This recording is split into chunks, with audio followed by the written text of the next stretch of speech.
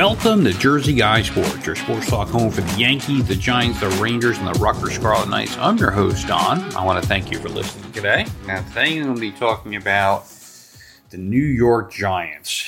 I'm going to do a really hot take. This is being recorded a couple minutes after the Giants' disastrous Monday Night Football performance that led to an embarrassing 24-3 home loss against Seattle. So let's go ahead and get started.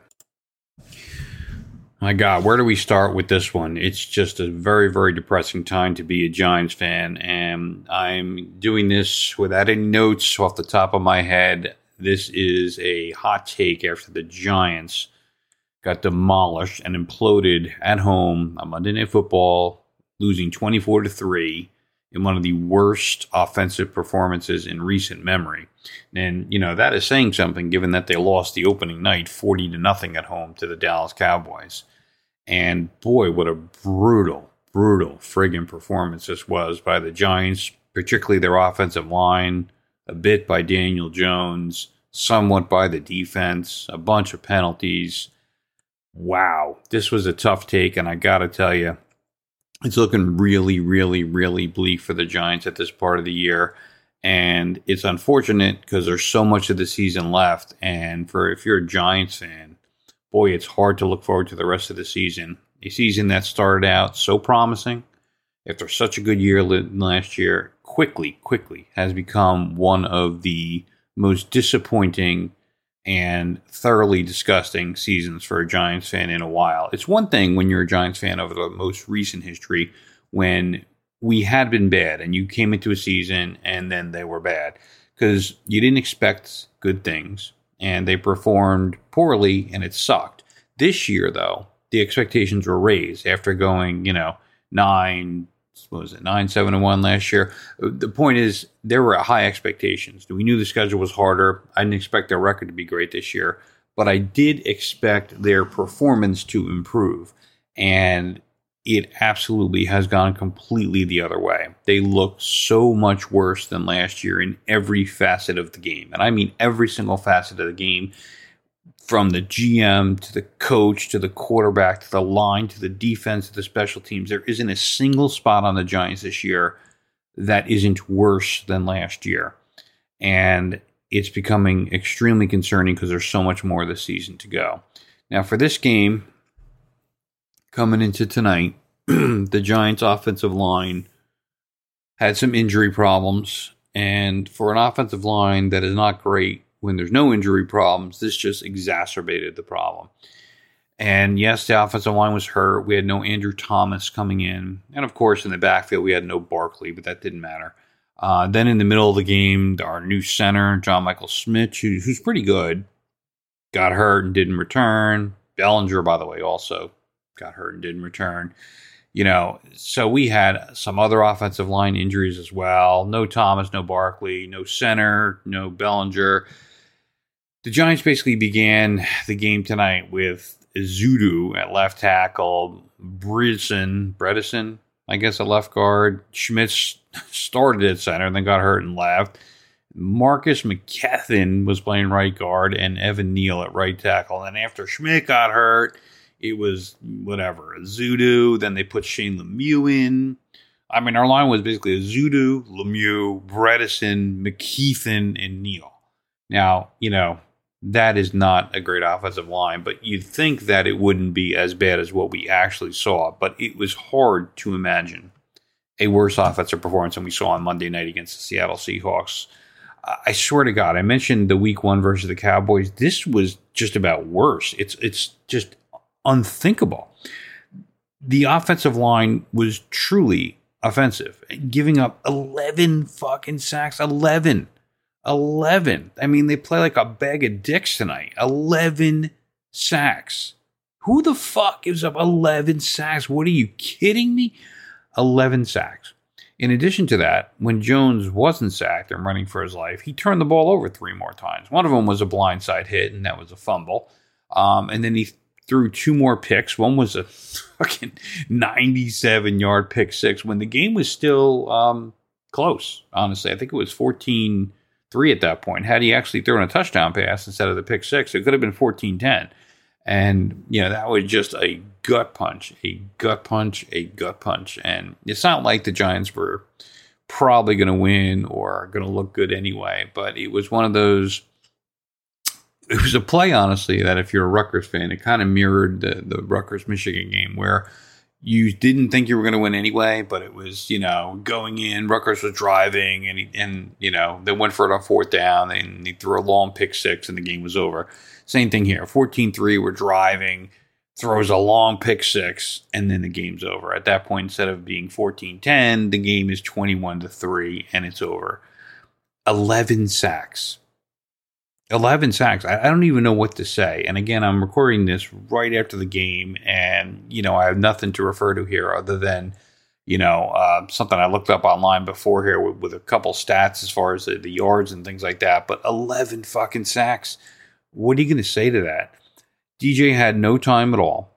And again, the few times he did not look very good at all. They never threw the ball downfield. They mentioned at the end of the game that there was only 2 times where Jones threw the ball longer than 10 yards in the whole friggin' game. Remember, we're paying Daniel Jones $40 million a year, all right? $40 million. And again, it's very hard to place singular blame on Daniel Jones, but, boy, oh boy, I'll tell you, 3 turnovers certainly doesn't help. One of the good things, I don't know if it's good, but at least something that didn't suck in the game, which you have to look for things like that in a game like this, Kayvon Thibodeau's name was actually heard tonight. We actually heard Thibodeau's name called in a game. Shocking, right? He actually had 2 sacks, one in the very beginning of the game and one at the very end when it didn't matter. But he got 2 sacks, so that was something. He had a sack last week, so, maybe he can turn his dog shit waste of a career, bust career into something here. Now that Thibodeau's got 3 sacks in the last 2 weeks, maybe he can actually be something. And if he can get a sack in a big spot in the game, which is when we actually need fucking sacks, not when we're down by 25 points at the end of the game, maybe in a big spot on a 3rd and 8 or something, in a big spot, maybe Thibodeau can get a sack then. We drafted him 5th overall. I'm glad he's finally got a couple sacks. I'm glad I actually fucking heard his name on the broadcast tonight, because you haven't heard him for 2 years. You haven't heard his name called because he hasn't been doing anything. And the announcers talked about that a little bit, but they were very, very nice, unlike me, who's going to call it like it is. But that one non-shitty thing from the game tonight is we heard Thibodeau's name and he got 2 sacks, and that's something. Again, we had that ridiculous 97-yard pick six thrown by Jones, which was terrible. You saw Dable screaming at Jones, screaming at him on the sideline, throwing the iPad around, screaming at him. Oh, my God. In addition to all of the offensive woes, right? And by the way, before I get off the offense, it was great to see our slot receiver come back and make a couple of plays. God, his name is escaping me. I'm sorry, guys. At the moment, we drafted him second overall. We drafted him in the second round, Wan'Dale Robinson. He really finally had an impact game for us, even though it didn't really impact the game. It was, when we did complete passes, a lot of them were to him, especially early in the game. So it was good to see Wan'Dale Robinson actually be a part of this team, since he was a second-round pick last year, missed a lot of the year with an injury. Moving on, though, to the defense. This is just not all the offense. The defense had so many missed tackles again. I mean, we let a little, 8-yard flare pass go all the way down. They called it a touchdown, brought it back to the 1-yard line for Seattle, like a 55-yard. A guy tiptoeing along the sideline as we continue to miss tackles, right? Other times, right up the middle, missing tackles. I got to be honest with you as I think about this, because after the surprisingly good year that the New York Giants had in 2022, right, where the expectations were low, and bam, we made the playoffs, we beat the Vikings, we won a game, right? It was sort of assumed on blind faith. Dable, coach of the year, great coach. Shane really turned this team around. I'm losing faith in both Shane and Dable at this point, because what we thought were great or very good draft picks are turning out to be draft picks that are questionable at best and perhaps dog shit at most, because he drafted a lot of people trying to improve this offensive line, and they all look like shit. They all look terrible. Andrew Thomas was drafted by Gettleman, believe it or not. That was not Shane's pick. So he's our very good left tackle.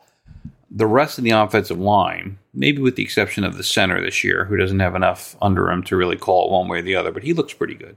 With the possible exception of the center, we've tried 100 things on the offensive line in 2 years, and it still looks like complete dog shit. And as you saw from the game tonight, we have no depth on the offensive line. So while Shane is trying, I'm losing faith that we're getting the right people. Certainly he was saddled by Gettleman with incredible debt, no room under the salary cap. So the moves that we had to maneuver were very limited, even somewhat this year. Next year, we're going to have a lot of cap space. But at this point, we are really, really in a position where you have to seriously consider, is Shane this great GM that we thought he was? And even more so, is Dable really a good coach, or was it smoke and mirrors last year? Because we played in San Francisco 11 days ago. He had a week and a half to get ready for a home game against Seattle. Now, Seattle is not the Kansas City Chiefs here, right? It's not the Buffalo Bills, right? We're not playing the Eagles. It's fucking Seattle. These are Seattle Seahawks, right? They're not going to kill anyone. We had 11 days to play to get ready for a home game against the Seattle Seahawks. And this is the egg that we come out and lay, right? This is how Dable got the team prepared. The defense was dog shit. The offense had no fucking fight in them. And I don't care if you're playing backup, guards, tackles, whatever. The team is not playing with any kind of fire whatsoever at all. And you have to blame the coach for that. All these penalties, right? It's hard to blame coach for penalties, but it's not hard, right? A lot of times penalties are about discipline, and discipline comes from the head coach. Now, certainly Dable yells enough, but when you have 11 days coming out of San Francisco to play a home game against the Seattle Seahawks, and you score 3 points at home, and you give up so many ridiculous plays on defense and have so many penalties, it tells me they're not prepared, and it makes me question how competent Dable actually is. Now, at the beginning of the season or after last season, this would have been unthinkable to say. But I think if you're fans and you objectively step back and think, okay, these things that we took for granted, we have a great GM, we have a great coach. Do we have a great GM? Do we have a great coach? We picked Thibodeau with the 5th overall pick last year and Evan Neal with the 7th overall pick last year. They both look pretty much like busts at this point, right? We had 2 of the top 7 picks in the draft, and they both look like crap at this point, right? So that's number one. Number two, we tried to get other offensive linemen to fill these gaps and also free agents. Look at this line. Look at the backups. We don't have any kind of depth. It's hard to say one way or the other because it's too soon, but Shane is not looking like the golden boy GM anymore in my mind. And I think it's legitimate to actually question, do we really have a good GM or not? And it's also, I think, legitimate to question the coach at this point because the way we came out of the gate against Dallas in game one, you can forgive him for San Francisco. That's just a tough team that overwhelmed us. I don't know what more to say about that. So I'm not going to get down on him on that. But for the Dallas game to play as bad as we did, and for this game to play just as awful as we did, it's hard to imagine someone that's really is an excellent coach having teams this unprepared and this awful on national TV, a couple nights in a row. And I got to say, for Troy Aikman, right, calling these games, he's seen the Giants twice this year. The 40-0 loss to Dallas, and now this disgusting 24-3 home loss against Seattle. And you got to think Troy Aikman is thinking to himself, boy, this is the worst team I've ever seen in my life. How the hell did this team win a playoff game last year? And if you're a Giants fan, you might be thinking the same thing right now, quite honestly. And, again, Dable, 11 days to get this fucking team to fight a little harder than they did. And they basically looked like, they didn't have any days. Like they were coming off a short week and were disorganized and all the penalties. And just, it's very, very hard. And it's very disheartening because of the expectations that were around this team coming into the season. The missed tackles. They had 5 penalties on special teams. 5 fucking penalties on special teams. Oh, come on, guys. Come on. The lack of fight in my mind, and fire is the worst for me in this thing. I want to see this team play with a little fire. Now, if you watched the Jets last night, they barely lost to the Kansas City Chiefs, and goddamn did they play with some fire, right? Some fight, some fire. You know, oh my God, the Jets look so much better than the Giants. So much better. You know, records aside, I don't care. The Jets look so much better. Speaking of records, the Giants are now 1-3. They are in last place, of course, in the NFC East. You have Philadelphia undefeated at 4-0. Dallas is 3-1. Washington's 2-2. And the Giants are in the basement at 1-3. And probably the season is over. The Giants have scored all of 46 points in 4 games. 46 points in 4 games. And that's including 31 in the second half of the Arizona game. So other than that one half, they've scored a total of 15 points the entire season. The entire season, 15 points, other than that one half against Arizona. They've scored 46, and they've given up 122 points in 4 games. So they're averaging giving up over 30 points a game, and they're averaging scoring about 11 points a game. So that sounds reasonable, right? There were some other stats from the games. Again, the 11 sacks. There's just, what can you say? 11 sacks. 11 sacks. How can you possibly be in a game with 11 sacks? Giants had 130-something yards passing. It's just brutal. Brutal. The 3 turnovers, killer. That one pick six was just a disaster. It's there's nothing else to say. Again, guys, this is just a hot take, and it's hard to imagine the Giants going forward and having a successful year after a start like this. I don't anticipate even a close game at Miami. It's possible that this team is even headed for shooting for the top draft pick. That's how bad it could be. They were talking about doing better than last year or going to the playoffs and making some noise. At this point, it seems the playoffs are an utter impossibility. And the question is, what kind of team are we actually going to have? And there's going to be a lot of questions in my mind about the viability of this GM and this coach at this point. We went from coach of the year and stud GM to what is Dable doing? And do we have a competent GM that can actually put together a competent offensive line here? That is how far we've come in just 4 short games in 2023.